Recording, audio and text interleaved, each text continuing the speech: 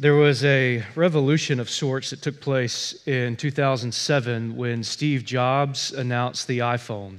Now, when I saw that commercial, I thought, I've got to have that. That thing is so cool. And I have one of my very first iPhones here. It's seen better days. I have actually the original one, but I couldn't find it for this illustration this morning. But what I did was, when I saw that iPhone announced, I thought, I've got to have it, so I went and got a job that would give me the money over that fall break, that Christmas break, that I could save up and buy the phone. Now, what made it so revolutionary is that it changed the way that we communicated. What made the iPhone so unique is no longer did we have keyboards that had to type out simple one-word text messages. You had a phone with a touch screen where you could type out entire paragraphs. You had a phone where you could send and receive emails, check the weather, get on the internet. This was something that we had never had before, really, in a phone. And it wasn't just some dulled-down version of the internet. It was the actual internet. The iPhone in 2007 changed the way that we communicated. It was a revolution in 2007. Now, in 2022, I have the same iPhone, but now it's much bigger, and instead of being a revolution, it's kind of caused a de-evolution in our house. Wives, I don't know if you have had husbands that just kind of go through this death scroll where they're just staring at their phone mindlessly. Maybe you've been a part of it. And there's something that happens in those moments in the house where I am just so entrenched on my phone, I'm not really looking at anything, I'm just scrolling through it. There comes a moment where I start to hear this noise in the background. And I'm not really paying attention. I continue to scroll on my phone, but then it becomes clearer and clearer and clearer until I catch a few key words that send messages to my prefrontal cortex to know that danger is around me. The key word saying, "Are you listening? Did you hear me?" Now, in that moment, I have a decision to make with Jessica. I could come clean and say, no, actually, I'm sorry, honey, I wasn't listening. Please forgive me. I was just lost in my phone. Or I could double down and be like, yeah, I heard you. Well, what do you think? Well, it's whatever you think. We'll give these key words that kind of pass the buck and move us forward. Charles Schulz had a master way of displaying this breakdown in communication between adults and kids. I have this with my children right now. I sometimes forget that their vocabulary is not at the same level as my vocabulary, and they just stare at me like a deer in headlights. Did you know that in Charlie Brown, there's not an adult that has a line in the show? What's their line? That's the wah, wah, wah, wah, wah, wah, wah, wah. That's how kids can kind of hear us. And that's how we can hear the message of Jesus in the Gospels if we're not careful. We become so familiar with it. We become so familiar with a few key words that it just alerts us just enough to come back to the center. Jesus has a master way of teaching that breaks through the wah, wah, wah, wah, wah of daily life in a way that he taught in the parables. The parables have a way of cutting through the noise and breaking our attention. And that's what we're going to look over the next few weeks. Our first parable that we're going to look at is in the Gospel of Mark, chapter 4. It's in the very first parable of Jesus in the Gospel of Mark. And this parable has a sharp way of breaking through the noise. And the question that we have to answer is, are we listening? Jesus gives this parable to let us know and ask us, are we listening? So, it's tough. It's meant to be tough, this parable. So before we dive into meaning and application, let's look at a few things about what parables are that's going to help kind of gather and shape our mind. The four Gospels tell the good news that Jesus' life, death, and resurrection are for us, that the kingdom of God is launched on earth and what that now means for us in light of Jesus. If you had to summarize what Jesus' message was in one sentence, what would you say? If you had to summarize what Jesus' message was to a person in one sentence or a few key words, what would it be? Might say mercy or love or generosity. And those things are right in a way. They are the message of the kingdom. But Jesus had one phrase in particular that he kept using over and over and over again about the kingdom of God. The kingdom of God coming through Jesus, that we have the forgiveness of sins, and Ephesians 1, that Jesus is uniting things in heaven and earth. Revelation 21, that he's making all things new, and that one day we'll be able to fully participate in this kingdom, but we can now, as we represent and model Jesus' life through generosity, service, love, justice, mercy, obedience, to live in the kingdom is what Jesus is teaching us.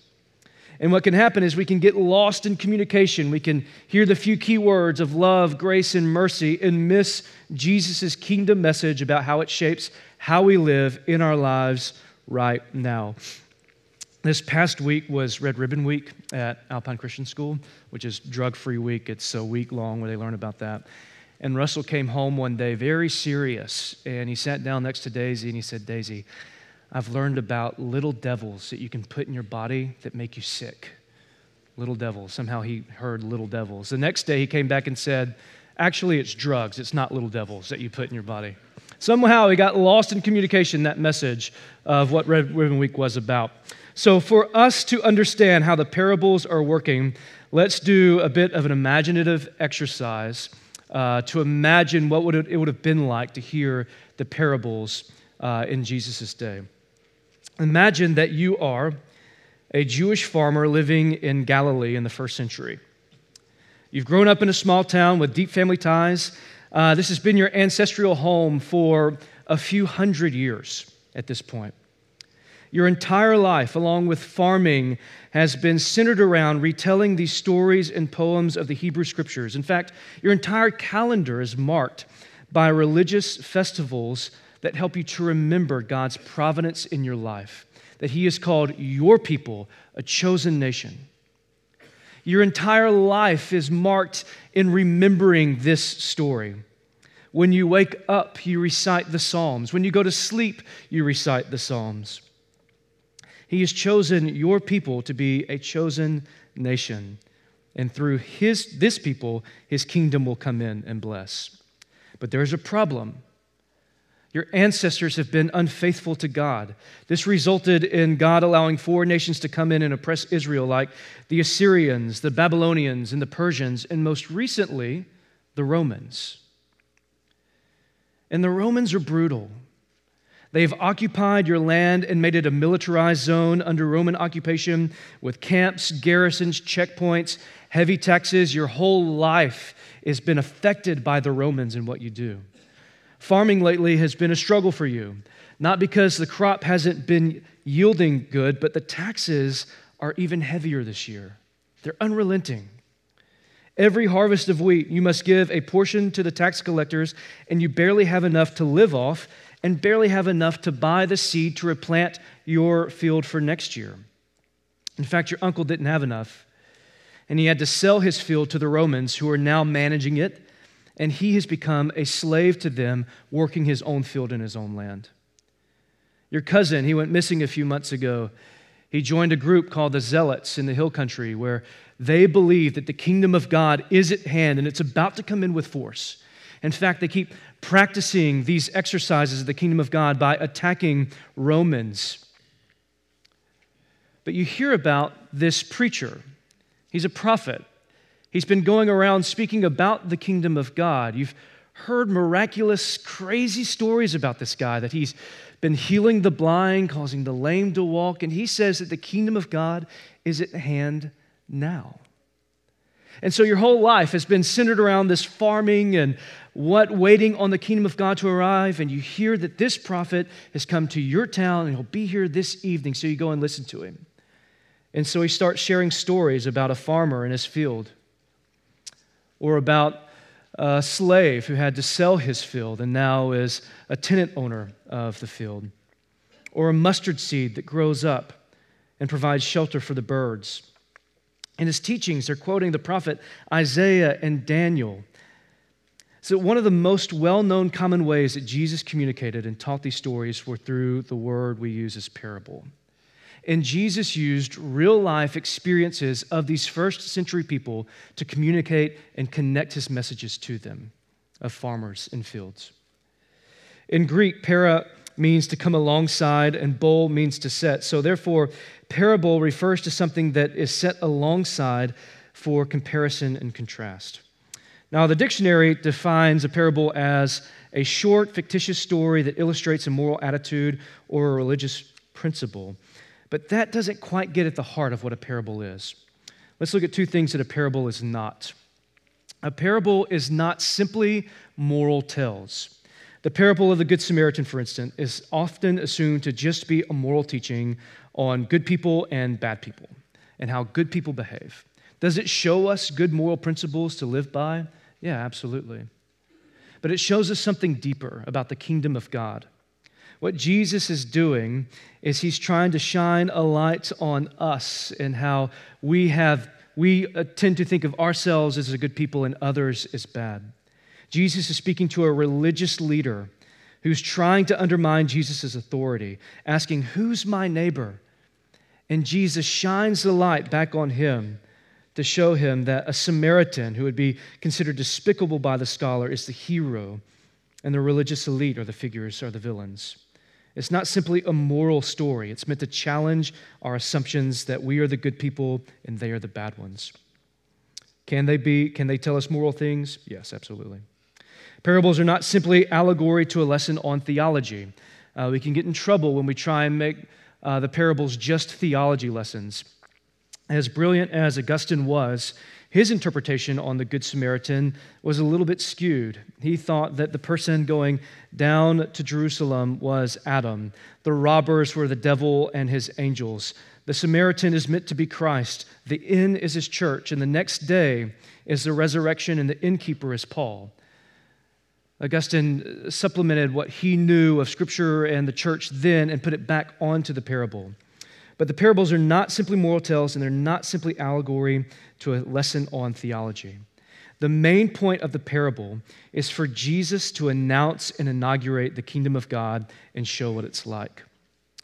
It's to show that the climax of the covenant story between God and Israel is coming in through Jesus. That the arrival of God's kingdom both confronted Israel and comforted Israel. Jesus is showing that the kingdom of God, what it is like, and what's at stake if you accept or reject who he is. Here's what Jesus says about parables in Matthew 13. The disciples came to him and said, "Why do you speak to them in parables?" And he answered them, "To you it has been given to know the secrets of the kingdom of heaven, but to them it has not been given. For to the one who has more will be given, and he will have abundance. But from the one who has not, even what he has will be taken away. This is why I speak to them in parables, because seeing they do not see, and hearing they do not hear, nor do they understand." The point of the parable is to break through our line of communication and make sure that we are hearing clearly the message of Jesus. Here is what Klein Snodgrass says about parables in this way. I thought this was helpful. I think I have the quote up here. Jesus' parables, they are direct communication. Direct communication is more important for conveying information, but learning is more than information intake, especially if the learner is someone who already thinks they understand. People entrenched in their current understanding set their defenses against direct communication and end up conforming the message into the channels of their current understanding of reality. But indirect communication finds a way in through the back window to confront a person's view of reality. A parable's ultimate aim is to draw in the listener to awaken insight, stimulate the conscience, and move to action. Jesus' parables are prophetic instruments used to get God's people to stop, reconsider their ways of viewing reality, and change their behavior. So today we are at the parable of the sower. And with all of this in mind, let's read together the first parable in the Gospel of Mark, chapter 4, verses 1 through 20. I'll read for us. Now remember, our main point here is to know if we are listening and to listen to Jesus well. Here's what he says. Again, he began to teach beside the sea, and a very large crowd had gathered about him, so that he got into a boat and sat in it on the sea, and the whole crowd was beside the sea on the land.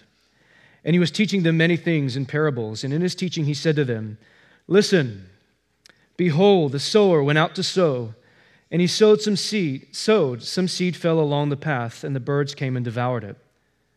Other seed fell on rocky ground, where it did not have much soil, and immediately it sprang up, since it had no depth of soil. And when the sun rose, it was scorched, and since it had no root, it withered away. Other seed fell among thorns, and the thorns grew up and choked it, and it yielded no grain. And other seeds fell into good soil and produced grain, growing up and increasing in yielding 30-fold and 60-fold and 100-fold. And he said, "He who has ears to hear, let him hear." And when he was alone, those around him with the 12 asked him about the parables. And he said to them, "To you has been given the secret of the kingdom of God, but for those outside, everything is in parables, so that they may indeed see but not perceive, and may indeed hear but not understand, lest they should turn and be forgiven." And he said to them, "Do you not understand this parable? How then will you understand all the parables? The sower sows the word, and these are the ones along the path where the word is sown. When they hear, Satan immediately comes and takes away the word that is sown in them. And these are the ones sown on rocky ground, the ones who, when they hear the word, immediately receive it with joy. And they have no root in themselves, but endure for a while. Then, when tribulation or persecution arises on account of the word, immediately they fall away. And others are the ones thrown among thorns. They are those who hear the word, but the cares of the world and the deceitfulness of riches and the desires for other things enter in and choke the word, and it proves unfruitful. But those that are sown on the good soil are the ones who hear the word and accept it and bear fruit 30-fold and 60-fold and 100-fold. Now, when I hear this passage read, immediately some fear starts to raise up because you want to know, okay, what soil is my life? How have I heard the word? Am I hard ground? Am I rocky ground? Am I good soil? But what we must remember is that the Gospel of Mark is telling a linear story. Mark 4 is strategically placed as a reflection on the diverse responses from the people to Jesus' announcement of the kingdom of God. So this parable in Mark chapter 4 is a reflection of everything that's happened and all of the people who are going to hear God's message going forward. So just remember what's happened earlier. First, Jesus heals a demon-possessed man. There's a man that comes to Jesus who recognizes who he is and asks Jesus to heal him.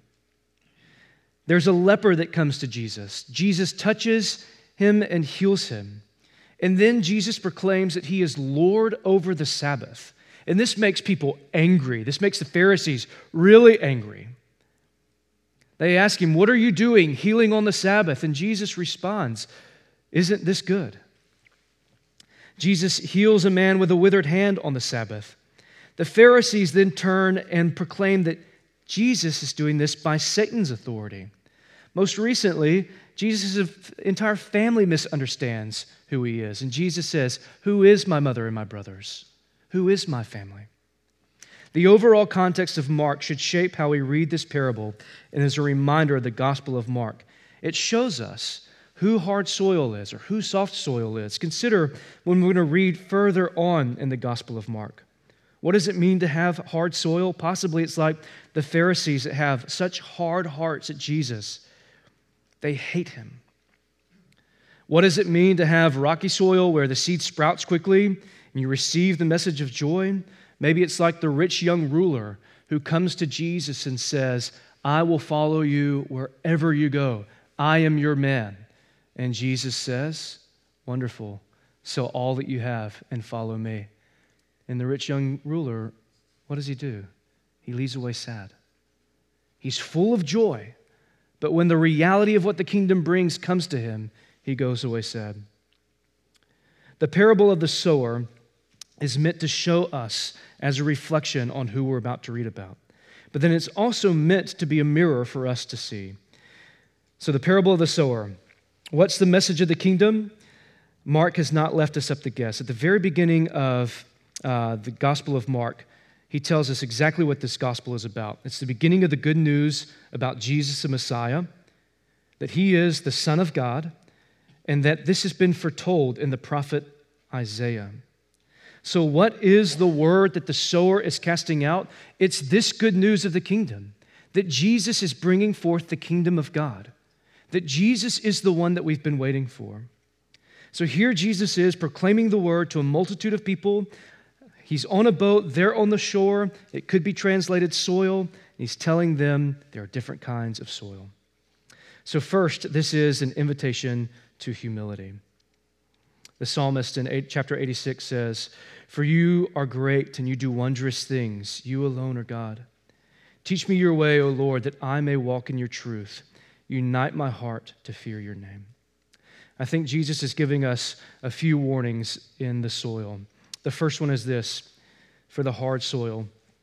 Beware of listening with a hard heart. Many of us can listen to the message of Jesus, and our hearts are immediately hard. We listen to Jesus with our intellect only, with only our mind, a message that never moves to our heart.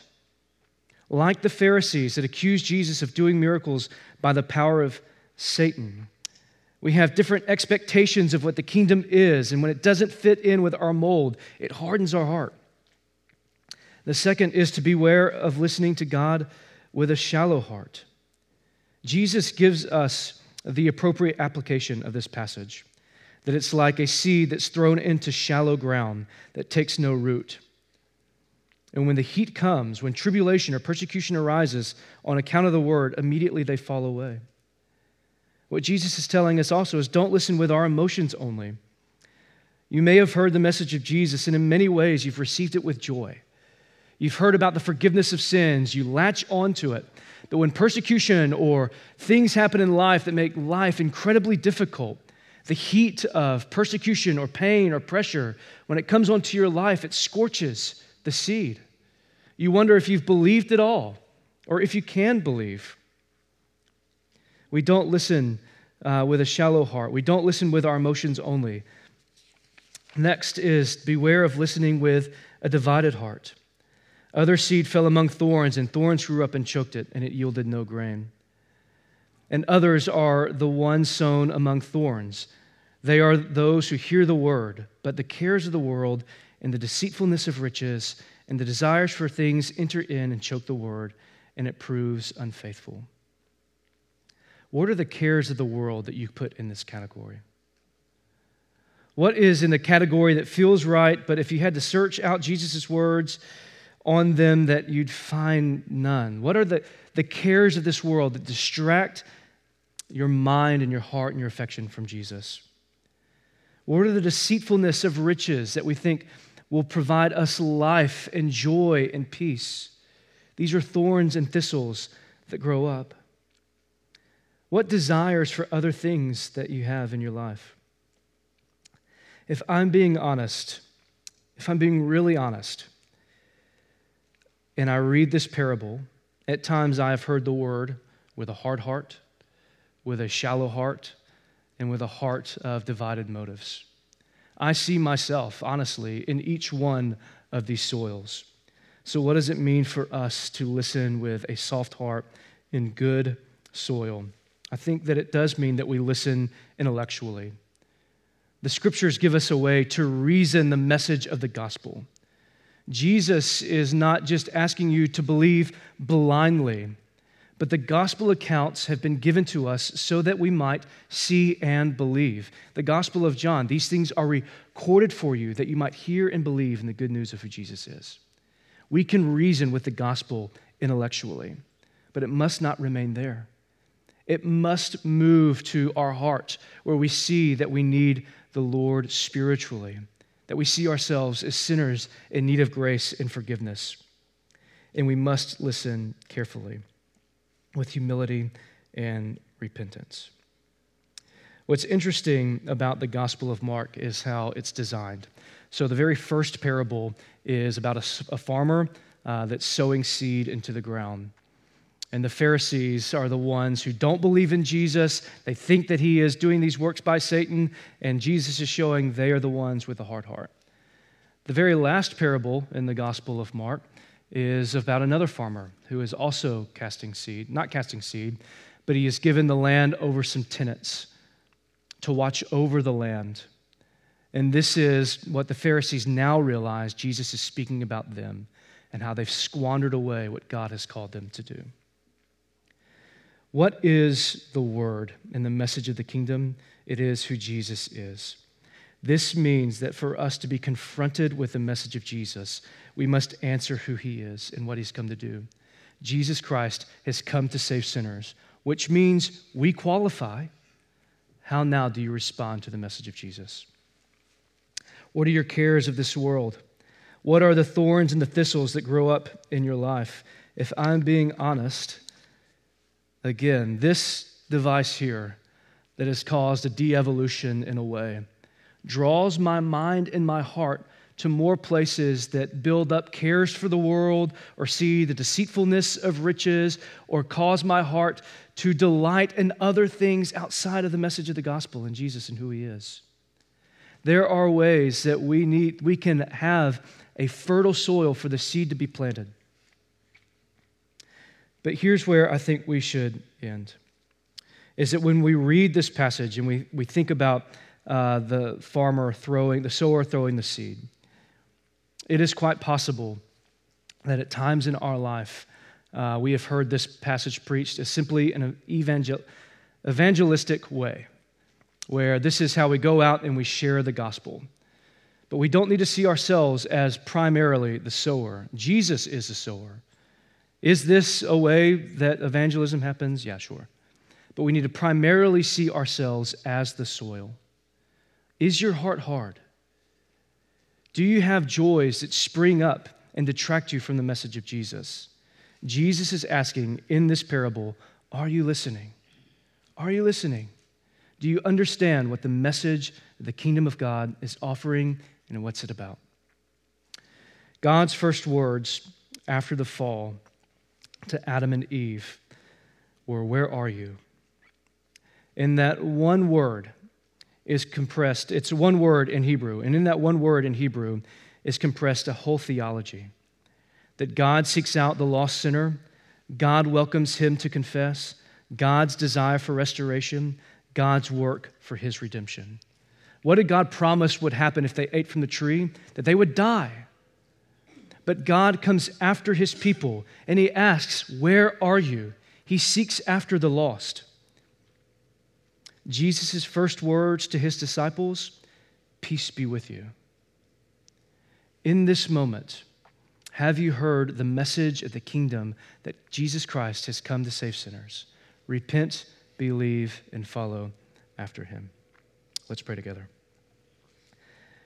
Jesus, I pray that as we endeavor through the next few weeks to look at difficult teachings of you in the parables, that our hearts be softened to hear what you're actually saying. Help us to not harden our hearts. Help us to not listen with a divided heart or a shallow heart or a hard heart. Father, I pray that you soften us to your word, that we see who you are, and that, Father, that we follow you all the days of our life. Jesus, we love you. In your name we pray. Amen.